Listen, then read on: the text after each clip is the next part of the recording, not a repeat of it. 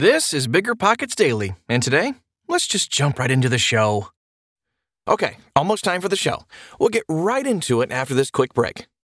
The dream of owning a vacation home can be daunting, from finding the best guests, to the maintenance, to organizing the cleaners after every guest stay. With Vacasa, they make that dream into a reality. As a full-service vacation home management company with vacation homes in key destinations across the U.S., they know a thing about how to make owning a vacation home easy and profitable. On top of proactive property maintenance visits by professional local teams, a hospitality-driven booking platform, and around-the-clock support, Vacasa earns homeowners an average of 20% more revenue from their vacation homes. Vacasa is always thinking of ways to simplify the vacation home owning experience by putting your home to work for you. If you're looking to make more from your vacation home, work with the reliable property manager, and finally have peace of mind, partner with Vacasa at vacasa.com/biggerpockets. That's vacasa.com/biggerpockets.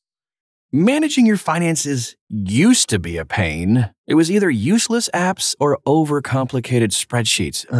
But now, with Monarch Money, managing your money is easier than ever. Monarch is the top-rated all-in-one personal finance app. It gives you a comprehensive view of all your accounts, investments, transactions, and more. Create custom budgets, track progress toward financial goals, and collaborate with your partner. And now, get an extended 30-day free trial when you go to monarchmoney.com/bigger. Unlike other personal finance apps, Monarch's simple, intuitive design makes it easy to set up, customize, and use. You can even collaborate with your partner, family, or financial advisor at no extra cost to get a joint view of all your finances. Customize your dashboard, notifications, and budgets with the tap. After trying out Monarch for myself, I understand why it's the top-rated personal finance app. And right now, listeners of this show right here will get an extended 30-day free trial when you go to monarchmoney.com/bigger. That's monarchmoney.com/bigger for your extended 30-day free trial.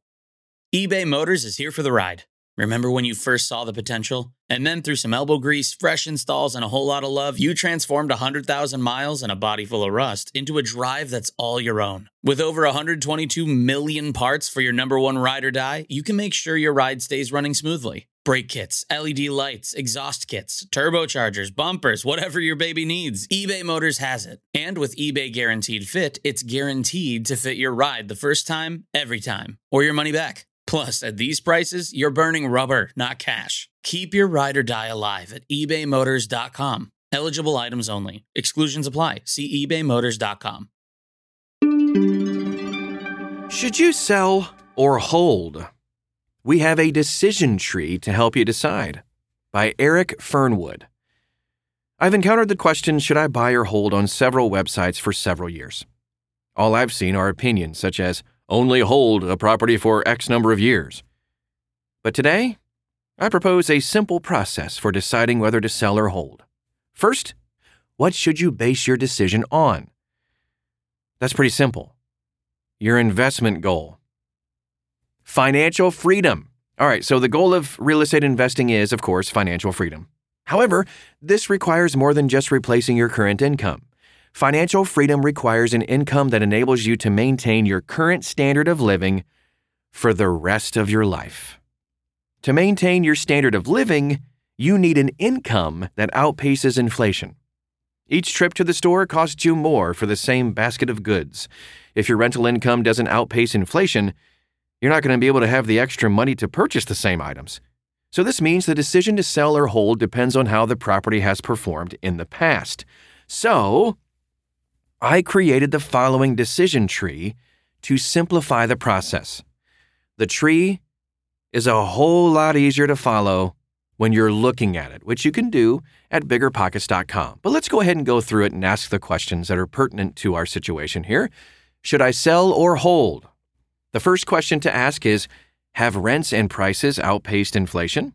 If no, sell it. If you sell it, will there be significant taxable gains with this? If yes, then use a 1031 exchange to acquire a better performing property. If no, sell it. Pay capital gains, if you have any, and buy a better performing property. It's as simple as that. Now, if we ask that same question, have rents and prices outpaced inflation, and the answer is yes, then we move on to, is the property in a landlord-friendly environment? If no, sell it. If yes, keep it. And then ask this. Will the money from a cash-out refinance, along with your savings, be enough to buy another property? If no, do nothing. If yes, will the property still be cash flow positive after the cash-out refinance? If no, do nothing. And then if yes after that question, do a cash-out refinance by all means and buy another cash flow positive property. It's that simple, my friend. The bottom line, evaluate the property based on whether it will enable you to achieve financial freedom. That's it. If rent increases have not outpaced inflation, you know what you got to do. Again, if you want to copy and paste, keep this, save it, print it out, whatever, you can see the decision tree at biggerpockets.com right inside this article. All right. Another Thursday episode done and dusted. Woo! If you're getting something out of this, please let us know. The best way to do that is to leave an honest rating and review on Apple Podcasts. That helps us improve the show, and 5-star ratings help us climb the charts and reach more people with this valuable information. Thanks for doing that. And I'll see you tomorrow right here in the same place.